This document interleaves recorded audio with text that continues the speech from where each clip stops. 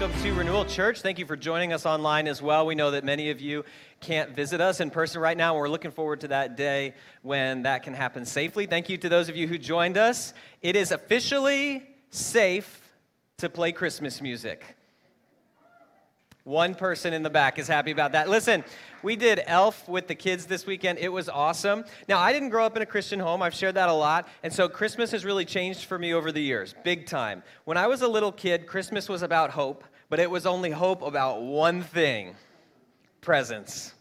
And so in my house, we had this tradition where you would come and on Christmas Eve, you'd get one present, and you get to open it up. And my parents would always select it to make sure that it wasn't like too cool. And so, I would open up like a new toothbrush or something stupid like that. But then you knew the next morning was going to be the mother load of presents. And so between Christmas Eve and Christmas morning was all about hope.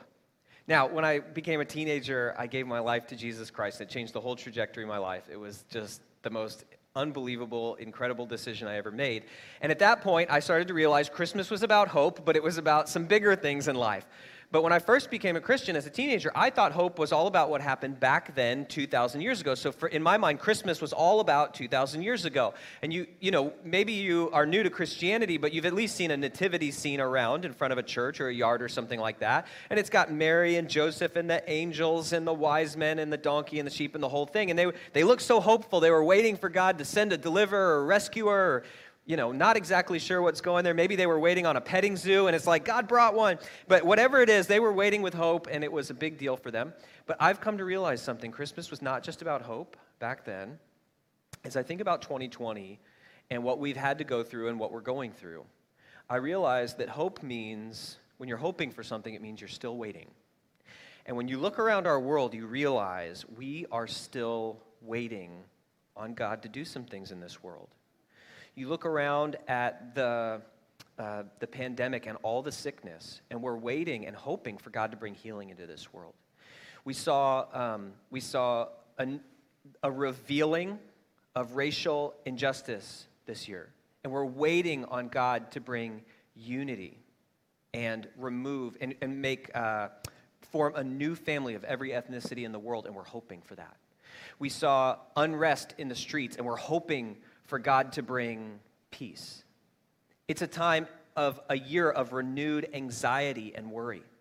And we're hoping that in the future that God takes us out of this quarantine time, and we're hoping that there's a vaccine. We're hoping that God brings peace into our world and undoes some of the angst in our minds, that there's a calm and a peace that he brings into us. We're hoping for all of that. And so for many of us, Christmas is bittersweet, because it's great that it kind of takes our mind off of, just like the everyday grind that is 2020. But at the same time, there's some pieces that have been pulled out of our lives. Families, Adri shared, Thanksgiving looked different for her. That was the same for us this year. There's some pieces that have been pulled out of our lives. And so Christmas has this bittersweet tinge to it, but I've come to understand, I think, that Christmas is supposed to be that way. It was about hope 2,000 years ago, that God would send a Savior and a deliverer. But it's also hope that when Jesus comes again, he is going to finally and fully make things right in this world. And so Christmas is a time of tension between what was and what will be. It's about hope. And I know that so many of us need hope in our lives. But here's the really cool thing. In our world, hope tends to be optimism. I don't know if you've noticed that. When we say, I'm hoping I get the promotion, I'm hoping, it's like, I don't know for sure. It seems a little uncertain to me, but I'm being positive. I'm a glass half full kind of person. But for the person who has a personal relationship with God through his son, Jesus Christ, hope is an absolute certainty because it's based on God's character and God's promises. And so hope can be a grounding foundation in your life. When everyone else's anxiety is spiraling out of control, when other people are experiencing despair, you may feel some of those things, but you can come back to home base in your life, this truth that God is powerful and he's in control and he cares, and it will bring a different kind of hope into your life. And so that's why we're looking in Psalm 33 today. Now so if you have a Bible, go ahead and open it up to Psalm 33. It is not a traditional Christmas text. It's not the the angel and the wise men or anything like that, but it is a song written by the Hebrew people that is all about hope and the reasons for the hope that we have. And as I prayed about this Christmas series, I really felt very strongly God directing me to this idea of hope being grounded in God, because I feel like that's what we need at the end of 2020. It's good to have the it's good to have the holly, it's good to have the Christmas trees, it's good to have the music, but we need something deeper than that to hold on to. So let's look at Psalm 33 together. And as we look in Psalm 33, we're kicking off our Christmas series, which is called Christmas Isn't Canceled. And the reason I called it that is because your Christmas plans might be canceled, your Christmas with family might be canceled, but because of Jesus Christ, there are some things that he brought about at Christmas that cannot be canceled, like hope and joy and peace, and that's what we're looking at over the next couple weeks. All right, so let's dig into Psalm 33. We're going to go through the whole thing today, verse by verse, so if you open up to it, it'll help you kind of as we process through it. These psalms were written for worship in the temple of the Jews, and they were set to music, but nobody knows how the tune went anymore. And verses 1 through 3 in this psalm are a call to worship, and so that's why it's going to talk all about singing here. Here's what it says, verses 1 through 3. It says, "Sing joyfully to the Lord, you righteous. It is fitting for the upright to praise him. Praise the Lord with the harp. Make music to him on the 10-string lyre. Sing to him a new song. Play skillfully and shout for joy." And so that's just kind of the intro, the opening salvo. But right after that, what we're going to see are the 4 reasons that we can have hope. And then it's going to give us an exhortation at the very end, say like, based on all these reasons for hope that we have, here's now how we should live. So let's look at the 4 reasons to hope. And here's the setup today. It's I have hope because. So these are the reasons for hope. And the first one is this: I have hope because God always keeps his promises. God always keeps his promises. When you're in a period of waiting, when you're in a period of uncertainty, you start looking for hope everywhere. And the first place to look is to God's promises. Verses 4 through 5 say this: "For the word of the Lord is right and true. He is faithful in all he does. The Lord loves righteousness and justice. The earth is full of his unfailing love." So when the psalmist talks about God being faithful in all he does, this was written by Hebrews, by the Jews, and it's echoing back to the promises that God made to Abraham. Promises for land, seed, and blessing. So land was, you will inherit the earth. Have you ever heard that phrase before? All right, so there was a land for them. There was offspring. And then there was blessing, which meant some of it meant material blessing, but it meant all of that. It meant, God pouring all of his blessing onto these people. And so he's saying he's faithful to those promises. When the psalmist says the earth is full of his unfailing love, we just hear the word love, but it doesn't just mean like romantic affection. It is covenant-keeping love, because a covenant, the closest thing we have to a covenant is a marriage, which is this stunning blend of both law and love. And God made a covenant with the Hebrew people. And when they use the phrase unfailing love, they're saying that God always remembers that promise of love that he made to his people, which God considers legally binding on himself, like a marriage. And so this psalm is echoing God's faithfulness to his promises. Now, in our lives, we tend to say that we have hope based on how we hope things will turn out.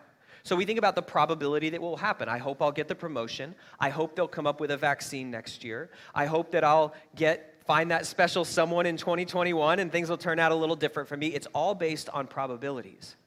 But when you have a relationship with God through his son, Jesus Christ, hope is not based on probabilities. It is based on his promises. And that is a completely different way to live your life. Because you're not always just trying to talk yourself up like it's going to be okay. No, you know that even if it's not okay, God will be there with you in it and will get you through it in the end. And in the end, he will work it all together for your good in his glory, because he has promised to do it. So we have hope because God keeps his promises. Number 2, the second reason, I have hope because God has all the power. If God cared about your situation and he wanted to help you and he was faithful to his promises, but he wasn't able to pull things off, he wasn't able to come through for you, it wouldn't matter at all. But according to this psalm, God has all the power. Verses 6 through 9. It says, by the word of the Lord, the heavens were made, their starry hosts by the breath of his mouth. He gathers the water of the sea into jars. He puts the deep into storehouses. Let all the earth fear the Lord. Let all the people of the world revere him. For he spoke, and it came to be. He commanded, and it stood firm. The power of God is on display every time you look at creation. And for me, this has always been an anchor for my faith, which is just this question. Why is there something instead of nothing? Why is there a universe instead of no universe? Why is there a creation? And it's because there's a creator. And so every time you see it, you are encountering the power of God. He didn't break a sweat. He didn't have to work. He just spoke, and it came into existence. God has all the power in the world. And one of the things this means is that what you fear is no match for the power of God. Because everything you fear is in creation for the most part. You're afraid something's going to hurt you. You're afraid something is going to crush you. You're afraid that you're going to be rejected by things or people in creation. Your worries, your concerns, your anxieties, none of them are a match for the power of God. In fact, because of the life of Jesus, we know that it's not just things in creation. It's also these spiritual realities which are a part of creation too, that Satan is not more powerful than God. Sin is not more powerful than God. Death is not more powerful than God. The worst thing that can happen to you, God has already overcome. And he demonstrated that by when Jesus Christ died on the cross and then rose from the dead, defeating death. God has all the power. That's a reason to hope.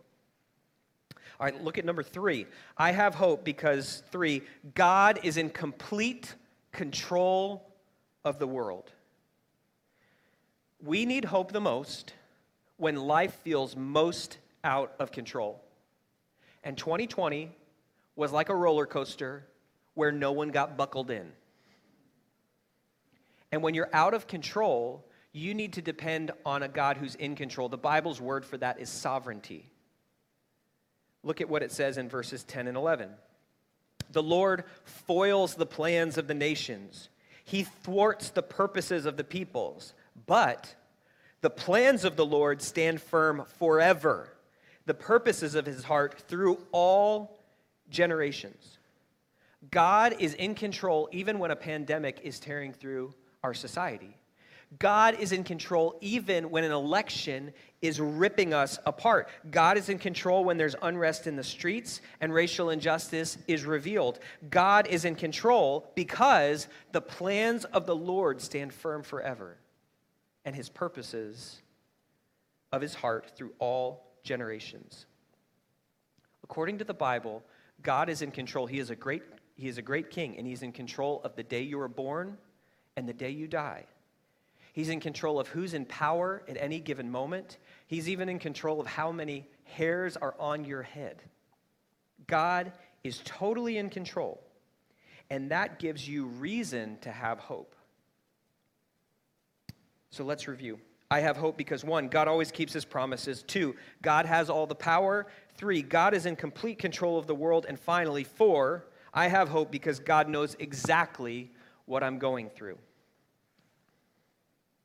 We will often choose to put our hope in people or in things that don't care about us. Anybody have that relative who's way too into politics? That's just my family, huh? You know, it's like you put your hope in politicians and they come through for you until it's politically inexpedient for them, and then they'll just turn your back on you. You know, we put our hope in people who let us down all the time. But God never lets us down. Listen to what it says about how God knows what we're going through and how he cares for us. Verses 12 through 15. Blessed is the nation whose God is the Lord, the people he chose for his inheritance. Now this is talking about Israel. God is the official God of Israel. It was a theocracy. And he chose Israel from among the nations, not because they were amazing or because they were special or because they were righteous. God chose Israel because they were not special and they were weak and they were often rebellious, and he could show off how loving and gracious and powerful he was through them, which is actually a lot of what it's like to be a Christian. And so God chose them. It continues. From heaven, the Lord looks down and sees all mankind. From his dwelling place, he watches all who live on the earth. He who forms the hearts of all, who considers everything they do. This psalmist speaks of a God who knows everything. The theologian's word for this is his omniscience. He sees, he knows everything. And the Bible uses this language of God looking down from heaven.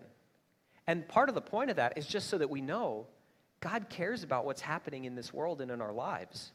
He's not the aloof God of the theist who sets the world in motion like a clock, winds it up, and then steps back and just says, run according to the laws of the universe. No, he's a God who's watching what happens. There's a story in the Old Testament of a woman named Hagar that we don't have time to go into, but she actually gave God a name because of some difficult circumstances in her life, and she called him the God who sees me, the God who knows what I'm going through.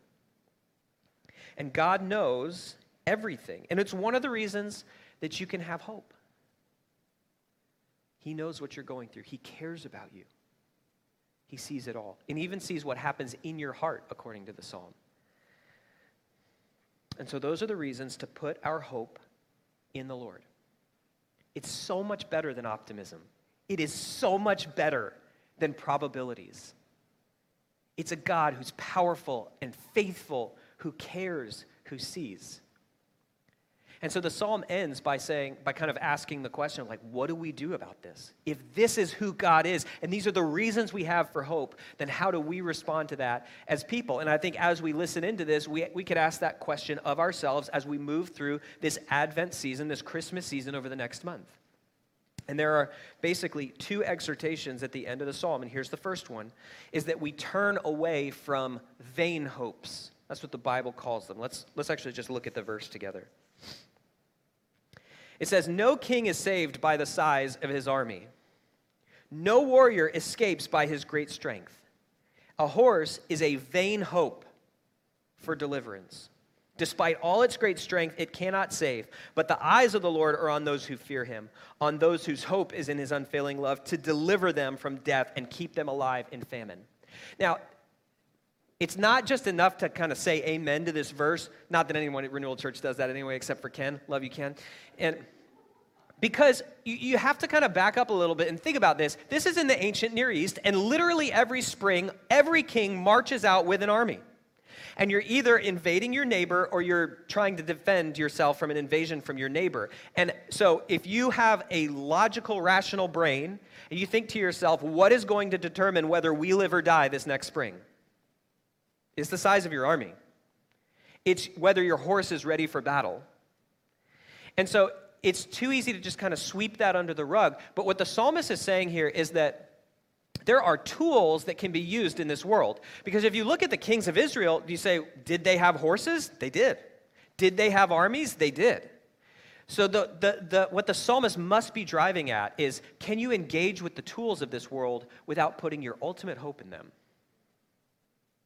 And that's much harder than saying, I'm just going to completely separate myself from the world. Because they're actually sort of like strange branches of Christianity, maybe you've heard of this, where they don't allow doctors or medicine. And so they say, like, I'm just going to put my hope in God. But this is actually a much more nuanced vision of the world. And our society doesn't do well with nuance, but one of the things I love about Boston is that people in Boston are like, bring it on. Let's do this. Is that we do engage with the tools of the world, we just don't put our ultimate hope in them. So let me list out three things these are just what came to my mind for our church, of tools that I think we need to engage with, but guarding our heart that we don't put our ultimate hope in them. Here's one of them. Many people in our particular society are trusting in science to save them. Science is a great thing, but even the incredible power of science that might keep you from dying in 2021 is not going to keep you from dying forever. Science is really good at picking things apart to tell you how they work, but it's not great at putting things back together to tell you why they work. Ultimately, science fails to deliver you from death, rescue you from your sins, or tell a compelling story about why you're here. It's good to use the tools of science to produce scientific advancements. That's why I have a degree in biomedical engineering, because you can use it as a tool. to improve people's lives. So, for instance, it's not wrong to hope that they produce a vaccine for COVID-19 in the next year. But to put your ultimate hope in science is a misplace of something that only belongs to God. And part of the most fundamental reason for that is that science deals with rearranging creation. And it makes more sense to put your ultimate hope in the God who created creation. Here's another one. We trust in politicians to improve our world. And I mentioned this, but politicians on both the right and the left, they make endless promises. And then they will just ignore those promises and fail to fulfill them the moment that fulfilling them might remove them from power.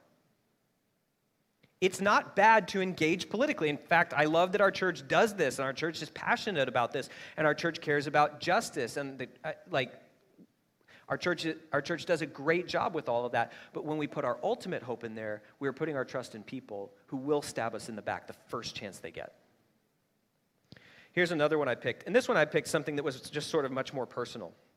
I thought about myself as a young man before I was married, when I was a late teenager. I went through girlfriend after girlfriend. And I thought, if I have the right girlfriend in my life, I'll feel loved, I will feel accepted, I won't be lonely anymore, and I'll feel like I'm doing a great job at life.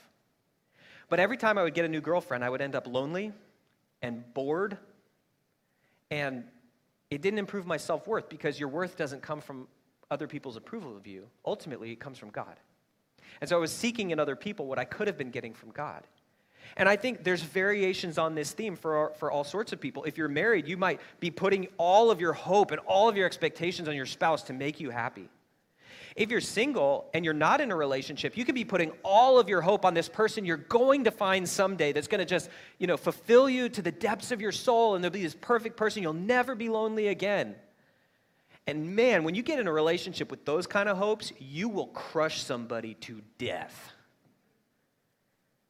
Or maybe you're in that dating relationship with somebody and you're just wanting desperately to feel loved by this other person. So you're putting way too much hope in this person to give you things that God wants to give you freely in Jesus Christ. So we have to be careful to engage with the things of this world without putting our ultimate hope in them. So we turn away from vain hopes.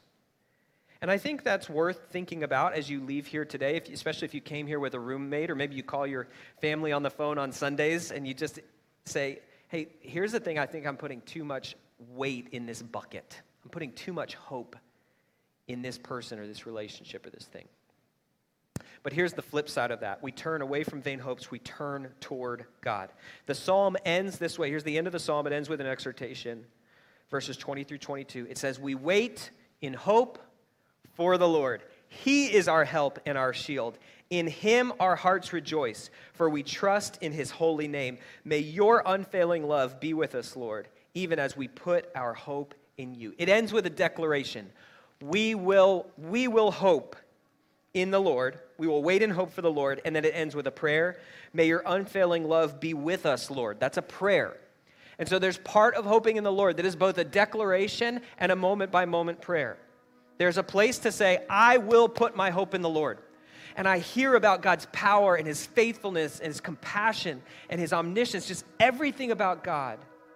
And I will put my hope in him. And maybe that's you today. You need to pray with me at the end of this message and just put a flag in the ground and say, I am hoping in God. And when I look around this world and I see the chaos, when I experience the loneliness and the anxiety in the midst of myself, I will choose to put my hope in the Lord.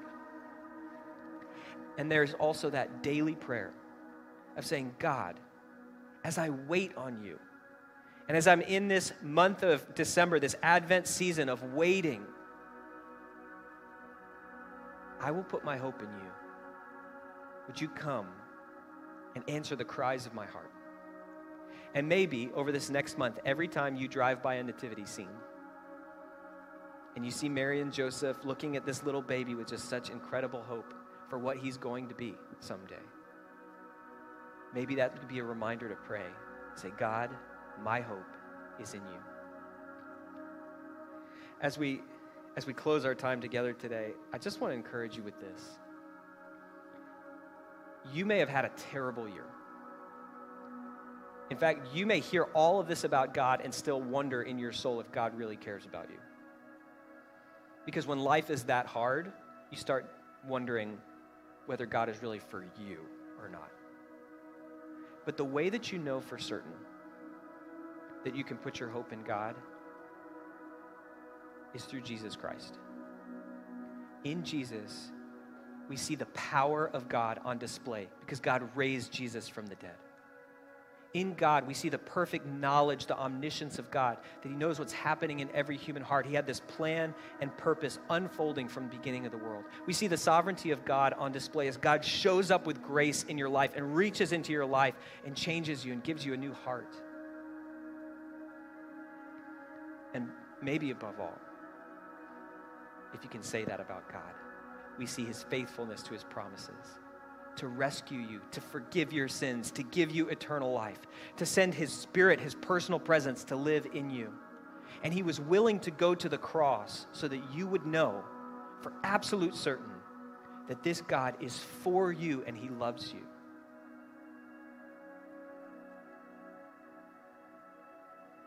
When you think about Jesus on the cross, you know that this is a God that you can put your hope and your trust in.